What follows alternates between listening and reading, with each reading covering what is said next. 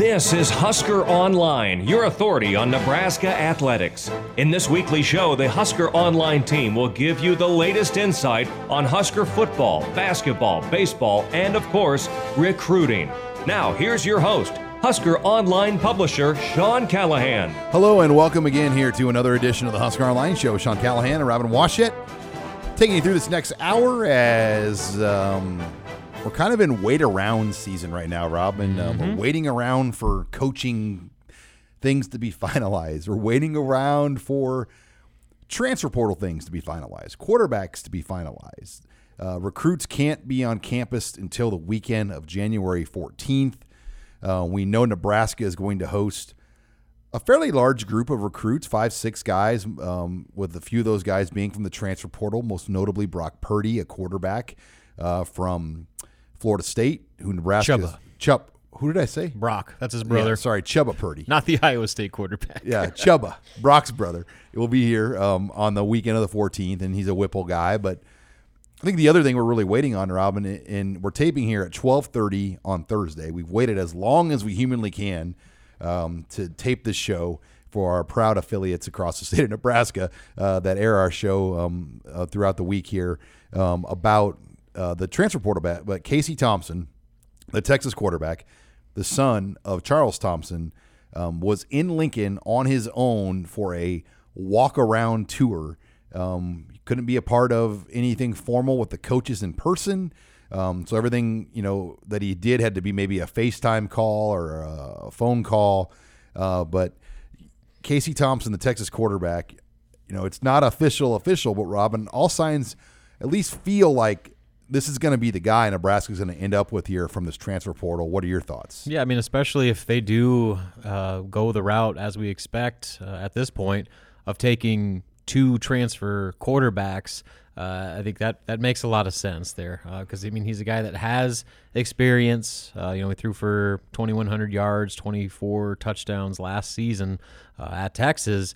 But, he's a guy that is being coveted by other Power 5 programs that I think would give Nebraska at least a little bit more substance in terms of experience and proven commodity for that quarterback competition. But, with the fact that, Chubba Purdy is still planning on visiting, shortly thereafter, it seems like the stars are aligning for those to potentially be the two transfer quarterbacks that join Smothers and Harburg in that kind of four-man competition. And we'll see who kind of has the leg up going into the spring. But that at least gives Nebraska four viable options to try to find somebody who can replace Adrian Martinez. And then even Richard Torres will be here, but he's going to have a knee surgery, and he's I don't think he's going to be really full go in the spring, but yeah, they'll have options if they can pull this off. And I think when Adrian Martinez left Nebraska, the specifics of what Nebraska needed and wanted were pretty specific. They needed a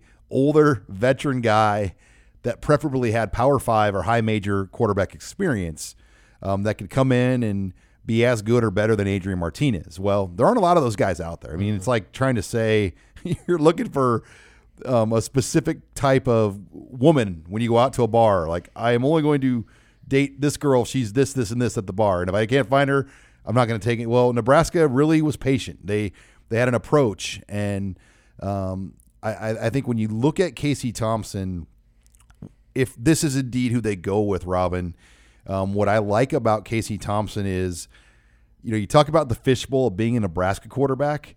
Well, guess what? The fishbowl of being a Texas quarterback is as big or bigger. And, he's got a year of starting experience for the Longhorns. He's got 2 years of eligibility remaining. His dad played quarterback for Oklahoma, and they were a number one ranked team in the 80s when he was there. So he has been around fishbowl environment college football at its finest. And, I think that is a big part of coming to Nebraska. Like Tanner Lee, when he came here from Tulane, kind of a big step forward, when you think about him transferring in. There are very few people that can just walk into this place and handle all of the different demands and microscopes that go on you as being the quarterback. I think this guy could and would. Yeah, and the fact that he's been around it, he spent 4 years at Texas, kind of understanding what this level of college football in a market like Nebraska, like Texas, is all about. And he's 23 years old. He's a man now, and so he's not just some bright-eyed kid coming off his senior year of high school getting thrown right into this. He's been around the block and has experienced the highs and lows of being a major college quarterback. So I think that's going to be a real asset for him, just in terms of being able to weather all that comes with this competition and potentially even this starting quarterback role in Nebraska. And then, especially with the other guys, that's the one knock with everybody else that we've talked about in that quarterback room is just the vast inexperience in terms of game snaps. He would be by far the most veteran player in that room, which in theory would put him probably at the forefront going into the start of spring ball. You're listening here to the Husker Online Show as we talk transfer quarterbacks and the potential addition of Casey Thompson from Texas. A little smaller than Adrian Martinez. I mean, he's 6'1", so he's not a big guy. He can run. Now, at Texas, they didn't run him a ton. He ran enough. He had, I think, 3 runs of 15-plus yards. He had a long run of 40. He threw for 388, Robin, against Texas. Against Oklahoma. He's proven to do both. I don't know how much Nebraska necessarily wants their quarterback to run a ton. I think they need that quarterback to be able to run some, but not a lot. Yeah, you don't want 25 carries a game out of your quarterback, and certainly I don't think that's the plan. And so I think he's more than mobile enough. He did battle. He's got a little bit of an injury history. Last year he had a sprained thumb that forced him to shut down throwing for a month, but didn't require surgery. So, he's kind of gone through his bumps and bruises here. But I think just from a physical standpoint, he fits what they need. Like you said, he's not the biggest guy. He's not a Heinrich Harburg out there, but I think he's fast enough. But I think what this really comes down to, and you've seen it, where it's not always the best athletes or the most prototype players physically that are the best quarterbacks in a scheme like this. It's the guys that know where to put the football, put it there consistently, and make the right plays far more than they make mistakes. And if you do that, Mark Whipple is going to find ways to maximize your talents. He's proven that. How about this portal market, though, Robin? You talk about Oklahoma's guy that was set to be the starter is leaving potentially. Texas's starter's leaving. Nebraska's starter left. USC's guy left. LSU's guy, Miles Brennan, decided to stay. Hainer at Fresno State decided to stay. It is absolutely insane kind of what's happened, particularly with the quarterback position and the premium value that these quarterbacks have in the NIL marketplace that's potentially out there for some of these guys once they enter the transfer portal. Mm-hmm. And I throw Bo Nix at Auburn too. He jumped ship. So you're talking about, where did he go again? Oregon. So you're talking about high-profile programs with established starters that are jumping ship and moving on. And it's the new era. This is just the way it's going to be, and especially with NIL, where you could see guys that are entrenched players with like high-profile star players within a program put their names in the portal to just test the market and see what's out there, see what other opportunities they can get, not only from a football standpoint, but from an NIL standpoint. NIL technically is gray, though. Like, you can't use it as pay for play. But you can get very strong hints about what potentially marketplace you might be able to generate if hypothetically you came to that school. So there are ways to make that pitch without directly saying, you come here, you're making X amount of dollars. All right, well, we got a full show on tap. When we come back, Robin, we're going to talk about 2022, the Big Ten, and kind of what we saw over bowl season. We're going to take some questions in the mailbag as well. 2 mailbag segments for you, Robin. 2. Big time. And we'll close with some basketball as Nebraska will play at Rutgers on Saturday. That's all next in this week's edition of the Husker Online Show. Hi, it's Sean Callahan with Husker Online. We all have smartphones, and we all know they're pretty amazing, but they also can be amazingly distracting, especially when we're around other people. So US Cellular wants us to reset our relationship with our phones by putting down our phones for 5. That's right. A company that sells phones wants us to put down our phones and see what we find. Learn more at uscellular.com/built for us. This is HuskerOnline.com, your authority on Nebraska athletics. And we're back here on the Husker Online Show. Sean Callahan, Robin WashutLearn. going to talk some Big Ten bowls and kind of looking ahead now to 2022 after what we got to watch over the last couple of weeks in the bowl games. But before we get to that, this segment of the HuskerOnline Show is brought to you by Tanner's Sports Bar and Grill on 30th and Yankee Hill Road. It is your premier spot. Go on in. They're going to have NFL football. The Chiefs play Saturday, by the way, Robin. I'll be watching that closely, and I hope Tennessee can lose so the Chiefs can regain that home field advantage. But on Sunday, NFL football as well. They'll have the national championship game then for the college football playoff on Monday night, and all the Nebraska basketball action, men's and women's. And if there's a BTN Plus women's game, they'll have that on in Tanner's. So get on into Tanner's Sports Bar and Grill, 30th and Yankee Hill. Great wings, service, cold beer. It is your premier place to watch all sports, all things Huskers. But Robin, let's talk bowl games. When you look at the Big Ten over the bowl season, it was a hard season to gauge. Start first and foremost, Michigan's beat down against Georgia was really disappointing because that was obviously the measuring stick game. Ohio State was missing a lot of guys in the Rose Bowl. Purdue was missing a lot of guys against Tennessee. But you look at, to me, I'm not surprised Georgia won, but the way they handled Michigan, it was pretty humbling for the Big Ten champion. Yeah, and you thought that with the way Michigan had been playing, what they had just done to Ohio State, and how they looked in the Big Ten championship, that was a game that they were going to match up, and they were going to show a level of Big Ten physicality that maybe a team like Georgia hadn't seen, and clearly that didn't play out to where that game was not competitive at all. Georgia did whatever they wanted. Michigan's offense looked completely inept. So, yeah, a big letdown for the league. But overall, I'd say it's been a pretty successful bowl season for the Big Ten. I mean, that Ohio State game in the Rose Bowl was as entertaining of a game as you're going to see anywhere, especially for it being on that stage. And Ohio State's roster situation that they were dealing with. And then, I think overall the Purdue game over Tennessee, that was a big win. And then Maryland just absolutely shellacking Virginia Tech 54-10. Had an interim head coach, and they were in transition. But still. It's Maryland. For them to go in and whip an opponent like that, I thought that was impressive. So there were highs, there were lows, but I think overall it was a much more successful bowl season for the Big Ten than we've seen in previous years. Iowa's loss to Kentucky was probably one of the more disappointments for me, outside of what I mentioned about Michigan. Michigan. A great game. Iowa had a chance. Were they fourth and short, like 4th and 1? They punted. They get that first down, the game's over, and then Wan'Dale Robinson doesn't beat him on a late play. That was a disappointing loss for Iowa to see them lose a game like that to Kentucky. How about Wan'Dale? Man, going pro. Man. Well, and bowl season in general, two of Nebraska's leading receivers from 2020 both played well in their bowl games. Cade Warner for Kansas State and Wan'Dale Robinson for Kentucky.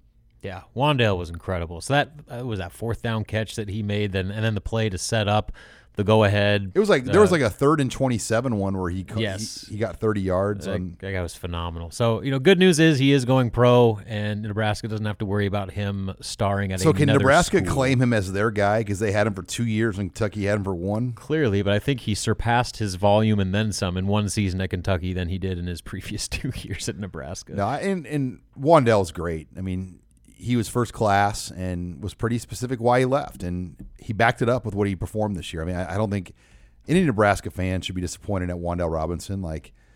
Clearly he made the right decision given what his career was, or what his time at Kentucky was compared to what his career at Nebraska was. I'm just more intrigued. What will this look like with a different quarterback? And Adrian did a lot of good things, but I think his down the field vision to fully run things at the pace to win in this league lacked at times. And if they have that guy now, what will it look like? I mean, that to me is the unknown with Nebraska heading into this 5th year for Scott Frost. Mm-hmm. I think just his inability to stay healthy. I mean, it was one thing after another every single season with him, especially last year when, the broken jaw situation and the shoulder injury and all that to where he could barely even throw. We rarely saw Adrian at full health, but those instances when he actually was healthy, he was really good. And so that was kind of the conundrum with him is, you saw the flashes of how dynamic he could be as one of the best dual-threat quarterbacks in the Big Ten Conference, and how much Nebraska's offense changed when he was able to be a runner and a thrower. But when he got hurt, everything always just went into a shell, and Nebraska's offense could never recover from that because they had no other options at quarterback that were remotely viable. You're listening here to the Husker Online Show as we talk Big Ten for next year. It really is wide open. I think when you look at the West, and let's just talk on the West. I mean, Minnesota loses their entire offensive line. But bring back everybody else. They got Mo Ibrahim back. They've got Tanner Morgan back for his 25th year. Ottman Bell's coming back. So they've got their skill back, but that offensive line, that's a big deal. I mean, 4 of those guys are going to get drafted, if not all 5. And I know, you think about the perception of those Purdue and Minnesota losses. I mean, at the time, Nebraska fans made it feel like Nebraska lost to like 3-9 type teams.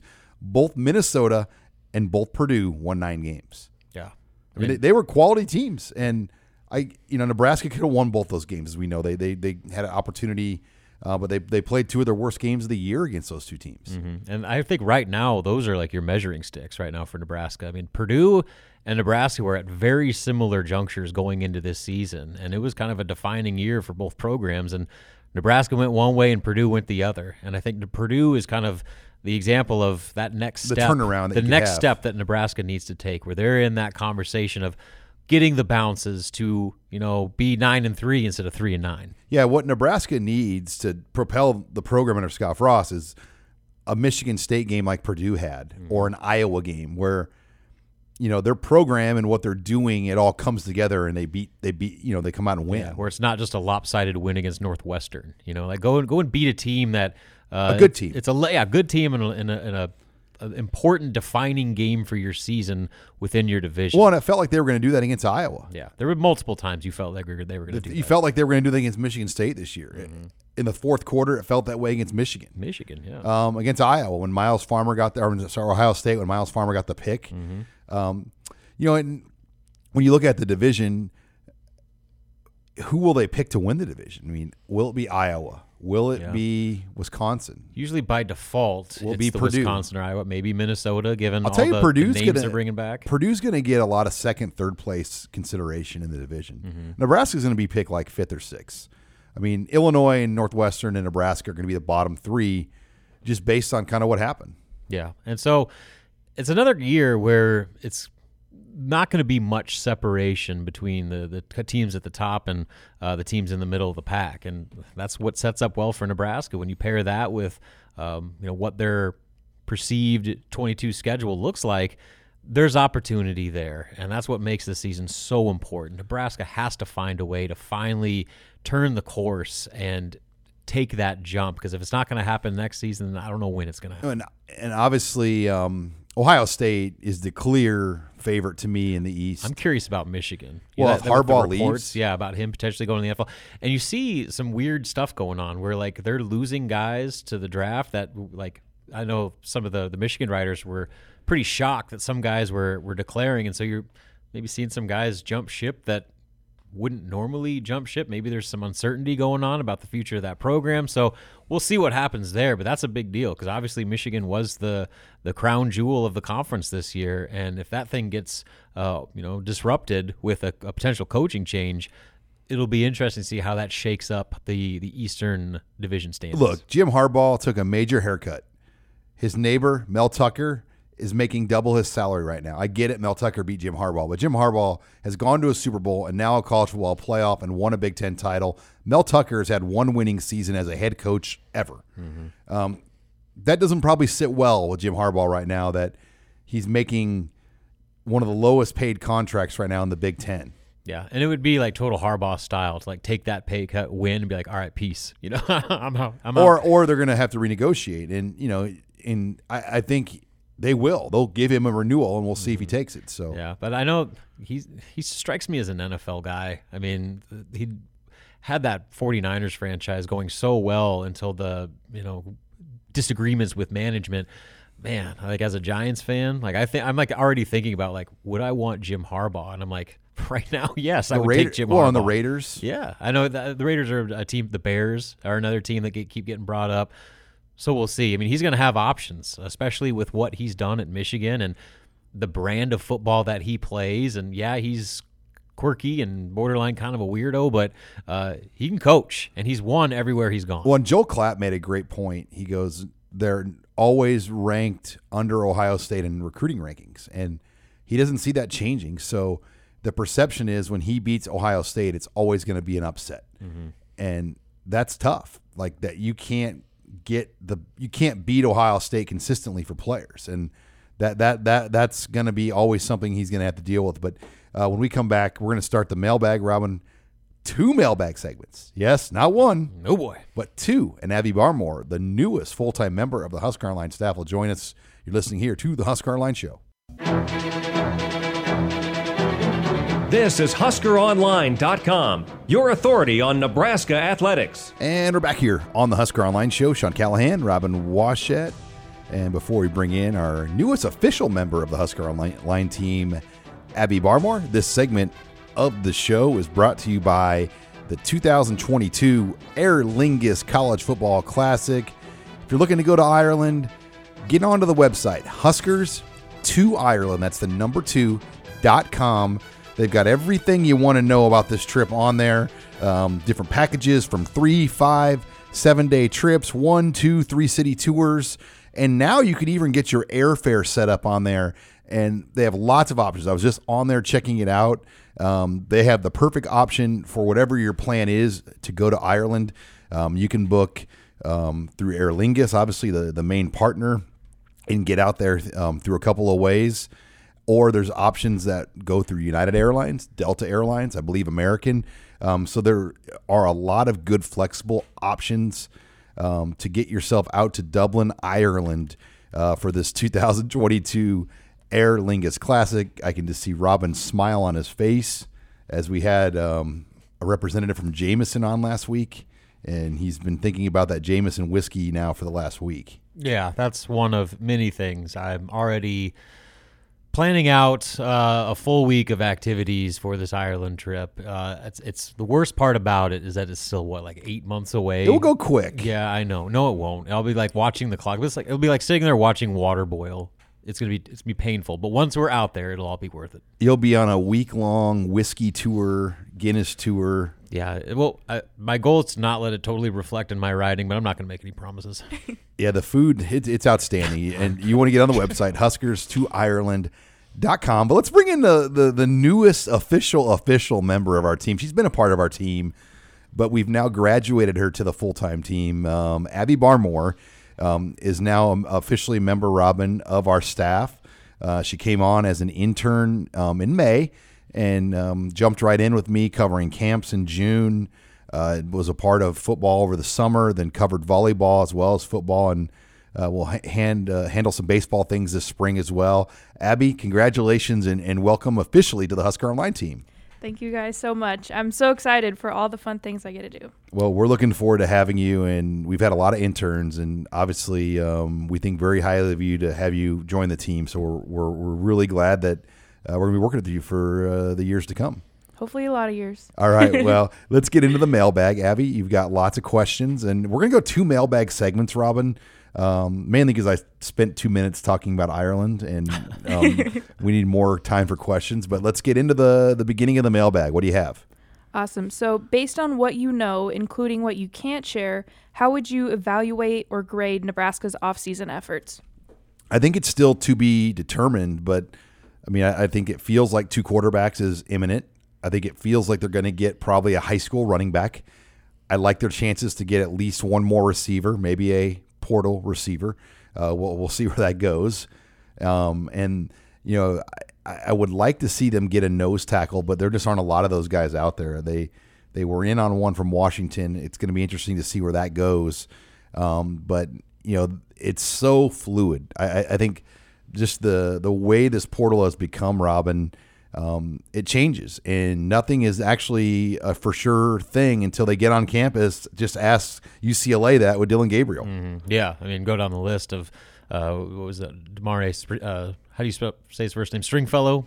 Demario Stringfellow. Yeah, Yeah, so that one, that's a perfect example of this is nothing new where we deal with transfers. And that was pre-portal. Yeah, exactly. Nothing is official until they are until they receive aid. Yes, on campus, attending classes, all that stuff. They got to get that aid check, and then once they get that money, they're locked in. But until then, I mean, it's non-binding. It's a different world of recruiting. But I would say, to answer your question, Abby, is so far it's been pretty good. I mean, considering the hires that they've made so far, I like the approach they've taken in building the staff.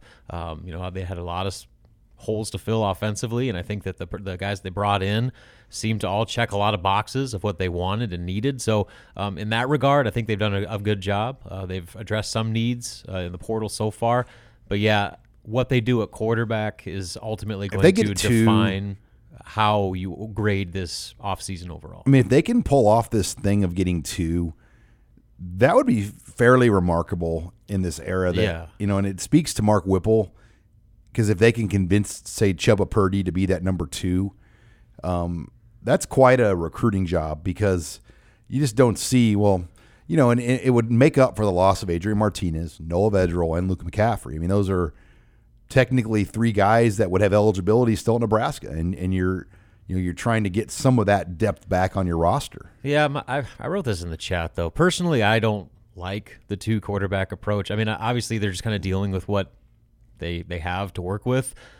I personally would have hoped they would have gotten like a bona fide, clear-cut day one, this is going to be the starter, and not just add more competition to the mix. I mean, they obviously had to get bodies in there, and with the names that have surfaced, it seems like they're going to get at least some capable players that can compete for the starting job. But I think my ideal plan, this is again personally, would be to go and get one of those bona fide, clear-cut guys that is going to take the reins from the first day of winter conditioning in a critical season for this program. And it doesn't seem like that's going to happen. It seems like they're going to go with the 2 QB approach and just hope that with the guys they have currently on the roster and the guys that they bring in through the portal, that out of that group, they can find their quarterback of the future, at least for this season. We're taking your questions here in the mailbag with Husker Online's Abby Barmore.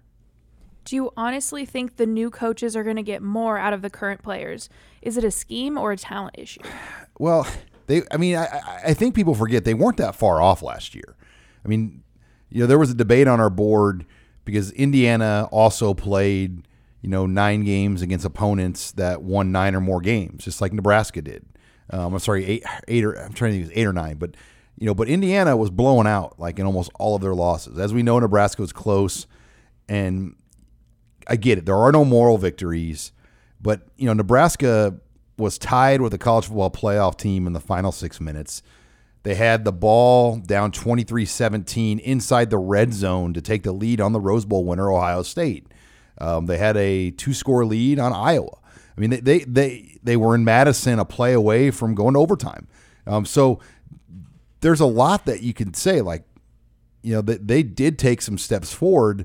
Unfortunately, they played one of the toughest schedules maybe in the modern day history of Nebraska football, and they just had some incredibly bad luck. Now, is bad luck bad coaching, or is bad luck bad luck? And I think that's where the debate will always be. No one really has the answer to that question. Yeah, I think at some point you create your own luck, and I think Nebraska got to the point where, they just had this cloud over their head that as soon as things started to turn against them, then they just lost their resilience in the most crucial moments. But like you said, Sean, they weren't that far away. And if this staff can find a way to just make them incrementally better in a handful of areas, if they're better on special teams, if they're better on the offensive line, and if the offense is more consistent, and especially with the run game, it looks like they're going to hire 4 new coaches for all of those specific areas. And if those guys can address those issues and make them at least somewhat better, then that might be enough to put Nebraska over the top to where they're winning more of those 1-score games than they're losing.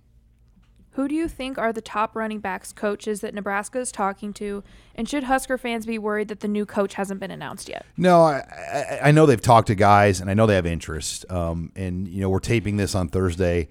I think it's going to be announced very soon. To me, there's been 2 names that emerged from the pack: Greg Knox from Florida and Brian Applewhite from TCU. I think TCU, if you were to kind of project, Applewhite, he would be the guy. He was at Colorado State before that. So we'll see where that goes. But, obviously Ron Brown stepped in for the bowl, or it's not the bowl game, but the end of the season. And, but I think Ron Brown will stick where he's at. And somebody like a Brian Applewhite seems like the likely guy right now. Yeah, I mean, I guess out of Knox and Applewhite, I mean, I think you said Applewhite's the favorite, but do you think that's the better hire? Yeah, well, I don't know. I mean, Knox has been an SEC assistant coach since like 95. I mean, he's been in the SEC since I was like in 8th grade. I mean, he's been there a long time. And, so you hear mixed reviews. Obviously, Florida fans don't think highly of the guy because he was on a staff that got fired. So I don't know. I think Applewhite, appears to be the direction they're going.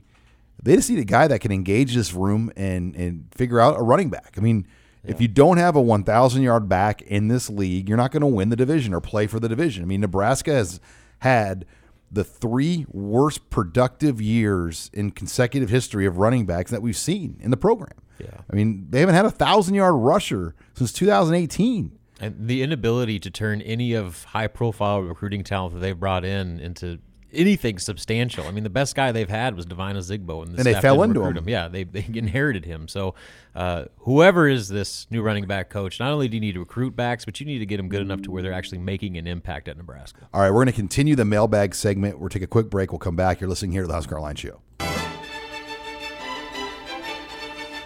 This is HuskerOnline.com, your authority on Nebraska athletics. And we're back here on the Husker Online Show. Sean Callahan, Robin WashutLearn, Abby Barmore taking your questions in the mailbag. As thought we'd do 2 mailbag segments because, tell you what, Robin, every week we just talking off air about this. We do the Red Sea Scrolls chat on Tuesdays. And, the chat used to just be like an hour thing, in, out, hour, maybe hour and 10. I mean, the chat's become like, for us, a 2-hour thing on Tuesdays. I mean, the sheer volume of questions that we get, it's insane. I mean, there is not another chat like the Red Sea Scrolls chat anywhere for Husker fans. And we do our best to try to answer all the questions every week. And then we take some of the better questions and bring them onto the chat because we were just saying the Husker fans ask probably better questions than a lot of the reporters ask. Yeah, and clearly that's what people want to know and want to talk about. So it's a great resource, not only just for the chat itself, but for our podcast to be on the pulse of what Husker Nation wants to discuss. All right, Abby, what is next? Regardless of who is brought in to bolster depth and compete for a starting job, who do you see Nebraska's offensive line? Do you see them taking a big jump forward due to the philosophical change between Raiola and Austin? They can only get better. I think when you look at the tackle play alone, and Abby, you're diving through the analytics of the offensive line, and I mean, you got the number. What are the numbers? I mean, you talk about pressures and some of the things allowed. I mean, there was no line in the country worse than Nebraska. Yeah, Nebraska's tackles, it was kind of offensive actually looking through all of those stats. No pun intended. Hey, that's pretty good. But Turner Corcoran, he had 60 pressures. He allowed 60 pressures, which was the most in like all of college football. It was a lot. And then Bryce Benhart had like 39, I want to say. So that is a lot. And Bryce Benhart really, didn't, he missed some time. He was benched for a couple games. Yeah, so that's wild. I'm pretty sure that Turner scored like a 0 on pass blocking. On the year? Yeah, 0. Wow. So, yeah, I think that's the debate. Was it coaching? Was it him being injured and not being all the way up to speed to play at the Big Ten level against really every one of these teams had an elite pass rusher in the conference. And when you're a left tackle, you're going to go against that guy more often than not. So there were a lot of things, to look at. And I think for Donovan Raiola, Robin, the challenge is how can he fix some of these guys? I mean, are they repairable? And how do you get some of these guys to play what really they were ranked at? Because I am so tired of every single one of Nebraska's good players not performing. sooner or later, it's not the recruiting services got this wrong. Like, Right. I mean, Turner Corcoran was a 4-star recruit. Ohio State wanted him. Yeah, Clemson, Auburn, go down the list, Georgia, all those schools wanted Turner Corcoran to play offensive line for him. And somehow he comes to Nebraska and is the worst pass blocking tackle in college football. Like, how does that happen? So, yeah, the bar is set so low that I'm fairly confident to say, yes, Nebraska's offensive line will be better, because I don't know if it can get much worse. And what I do think is Raiola's style in which he wants his offensive line to play is much more conducive to what the Big Ten needs. The idea of blocking to a spot and this like zone blocking scheme, I don't love it. I think you just need to go knock the guy in front of you backwards and move the pile, and then all of a sudden your offense works a little better. And that style you're talking about works better in the NFL. I think when you're a paid professional and can execute, right, that works. But you're talking about young guys that aren't savvy enough to sometimes play like that. I mean, you're better off saying, look, you are 6'9", 330 pounds. Get up there and knock the living crap out of that guy. Yeah, it's probably harder to do, too, against some of the best defensive linemen and pass rushers in all of college football, too. That certainly makes that more difficult to accomplish. All right. What do you got next, Abby? How do you think Nebraska's special teams improved over the offseason, including portal pickups and the potential new special teams coach? I think the biggest thing, I'm not as necessarily worried about the special teams coach. We assume it's obviously Bill Bush who's going to move in that role, and he was an analyst in that role last year. So there's not going to be a lot of change. Mike Dawson's still on the staff. The big change is kicker and punter. So much of the problems for Nebraska on special teams have come down to kicker and punter. Mm-hmm. I mean, they make a punt against Michigan State, they win. Yeah, kick the ball where you're supposed to kick it. Don't get an extra point block return for a 2-point conversion. I mean, they had a punt blocked against Iowa. Don't shank field goals. Like, I mean, like little things that are 100% on personnel were a big reason why Nebraska's special teams were as bad as they were. Cam Taylor-Britt fielded a punt in the end zone. Don't throw a ball forward on a punt return in your own end zone. So, I think the kicker and the punter alone, when you talk about Timmy Bleekrod and Brian Buccini, what they're going to bring, I mean, that should help improve things quite a bit. Yeah, and I think like overall, the coverage teams were good enough. They obviously had the punt return against Michigan State, but that wasn't on the coverage team. That was on the punter. And so, you look at the big glaring issues, it was all with the specialists. I mean, it was the missed kicks and the poor punting. What was the bowl game that happened where somebody misfired on a punt and they had another guy and the guy returned it? There was a game this weekend, and I'm like, my gosh. I can't remember. I know what you're talking about. And it was like a misfire. To show you, I mean, the coverage team is designed to go a certain way, and when you kick to the other side of the field, all of a sudden, no coincidence, you're not going to have anybody there to tackle the guy. All right, what's next, Abby? What do you think is Frost's biggest overall failure so far, and has that led to 4 seasons of losing records?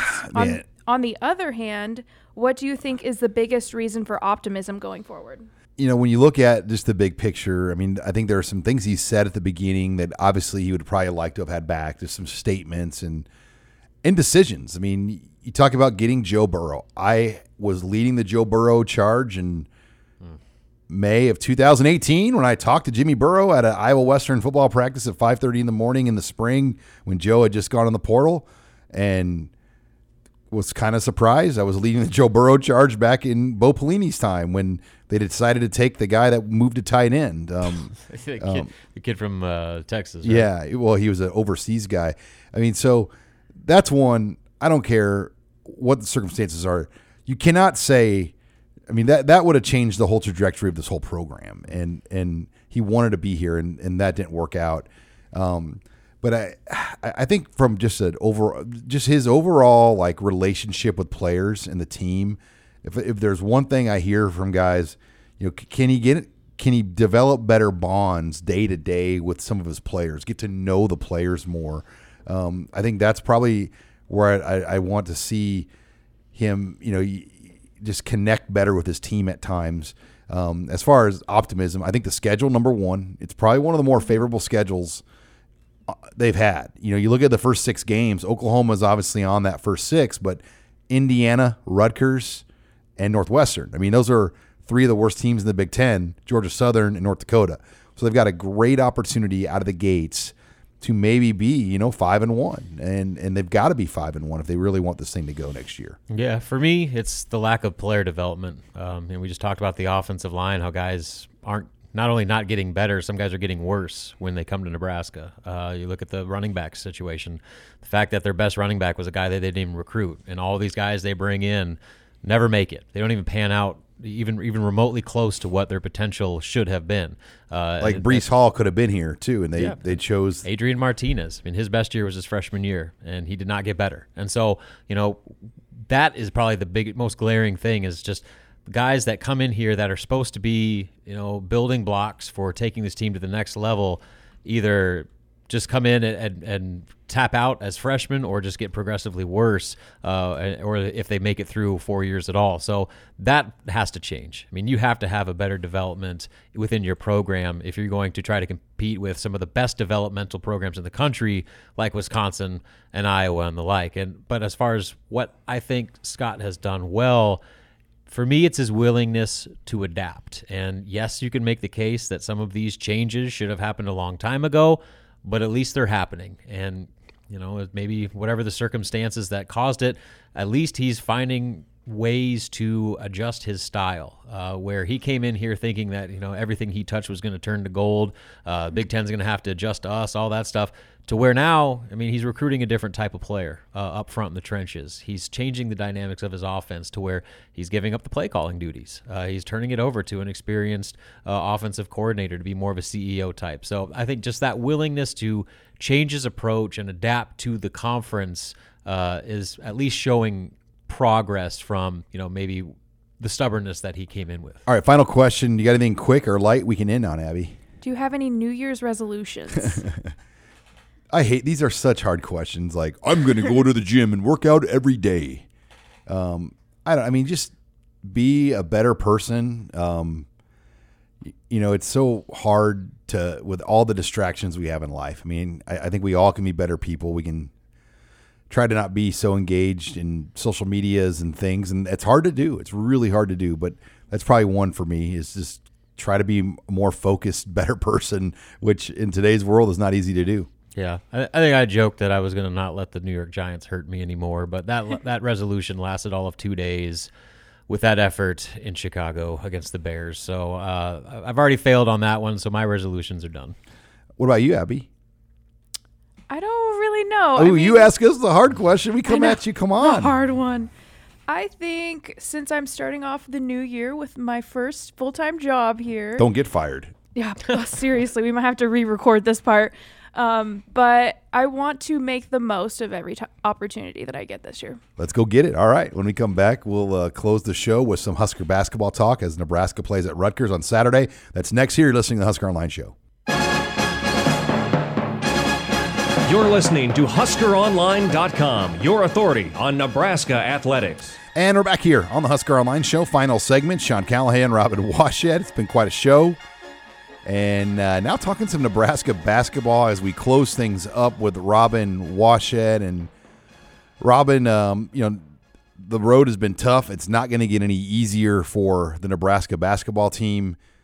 They had an opportunity to beat Ohio State on Sunday night. Really all that man had to do is probably make one of two free throws. If makes both, it's probably for sure a win. They come up short, and they got to travel out to Michigan State. They played the Spartans fairly tough. I don't think anyone was expecting Nebraska to go into East Lansing and win that game. There were some moments, but once again, another loss, and now on the road against a much improved Rutgers program. How do you assess kind of the pulse of Fred Hoiberg's team right now? Yeah, I guess compared to where things were, a few weeks ago, they're at least trying harder, they're competing harder, and they're doing some things better offensively. I think some of the different schematic changes that Fred Hoiberg tried to implement basically right before that Auburn game are starting to slowly but surely take into effect. And the big part of that is playing more through Derek Walker in the high post. And so they've been able to at least establish a little bit more consistency with the basketball compared to how bad they were, like I said, a month ago. So there's been incremental progress, but just hasn't been good enough. Hadn't been good enough to win, especially in opportunities that they've had to close games out and finish off victories and found one way or another to lose. So that Ohio State game, you add it to the list. That's the third game that they've lost in the final minute. And this, you take into Western Illinois and also the NC State game. And this schedule, Robin, doesn't get any easier. I mean, you're at Rutgers, who is 2-1 in the Big Ten. You're at 10-3 and 3-0. Or they come to Lincoln, Illinois. Will be in Lincoln on Tuesday. And then you go to Purdue, who's one of the best teams, at least on paper, in the conference. In the country. And then you're back with Indiana again. And then you play at Ohio State, who I'm sure will be really happy to play Nebraska after nearly losing in Lincoln before Wisconsin and then Rutgers. I mean, they have a brutal January still left on the schedule, and I haven't even looked at February. Yeah, and so, Rutgers, just from an analytics standpoint, is probably the worst team Nebraska is going to play the rest of the year. You look at the KenPom ratings; they're currently 95th, and the next lowest team after that is Minnesota at 83rd. And right now, the projections are Nebraska has a 25% chance to win that game. So it's not looking good, but again, the one thing that you can say is, Nebraska hasn't quit. You looked at where this season was not too long ago. It looked like it was about ready to get really, really ugly. And to their credit, they found a way to pull together. And yes, they've lost games, but they should have beaten the number 13 ranked team in the country in Ohio State. They were competing with the number 10th or the 10th ranked team in the country in Michigan State on the road for the better part of 30 minutes of that game. So, they're not completely imploding the way that you thought that they potentially could have a short while ago. So, maybe this is a deal like last year where, while they might not be winning, they still continue to find ways to get better and might be able to knock off one of these teams down the road because, the Big Ten has shown that, anybody can play with anyone. Nebraska's by far the worst team in the league, and, they should have beaten Ohio State. They almost went into NC State and won that game, and they gave Michigan State a run for a while. Where is NC State at right now after that Nebraska game? They're not very good. They're 110th right now in the KenPom rating. And where's Kansas State at in that? K-State is 70th. There's been a lot of disappointing ones, but that was disappointing. Yeah, the K-State. Well, yeah, they should have won the NC State game, and you wonder what happens if they win that. What if Bryce makes the second free throw to win it in overtime? Or they call the foul. What if Alonzo Verge gets the obvious blatant foul and makes the free throws to win it? Suddenly, maybe that changes the trajectory of those next four games. At least makes you more competitive against Michigan and Auburn, and maybe gives you a better chance against Kansas State. But, it's a game of what-ifs right now. And right now Nebraska's got a lot of things to figure out still. Like I said, they are better than they were a month ago, but they are still a very flawed team, and they still have a lot of issues that they need to address in order to finally get over the hump and find a way to actually win one of these games. And right now, you look at the KenPom ratings, they're projected to lose out the rest of the season. So something's got to turn here for them where they can put together a full 40 minutes and find a way to win one of these games that currently they're expected to lose. Well, and so much attention, Robin, gets put on Bryce McGowan's and Alonzo Verge, but Derek Walker has been playing really good basketball. Yeah, he's been by far the biggest bright spot. And again, a lot of that has to do with the way that they've changed their approach offensively to where he's getting a touch on almost every possession, and that's how it needs to be. Right now, you could make the case that he is Nebraska's best player, certainly the most consistent player, and just from a production standpoint, he's the one guy that's bringing it every single night. Yes, he could be a better rebounder.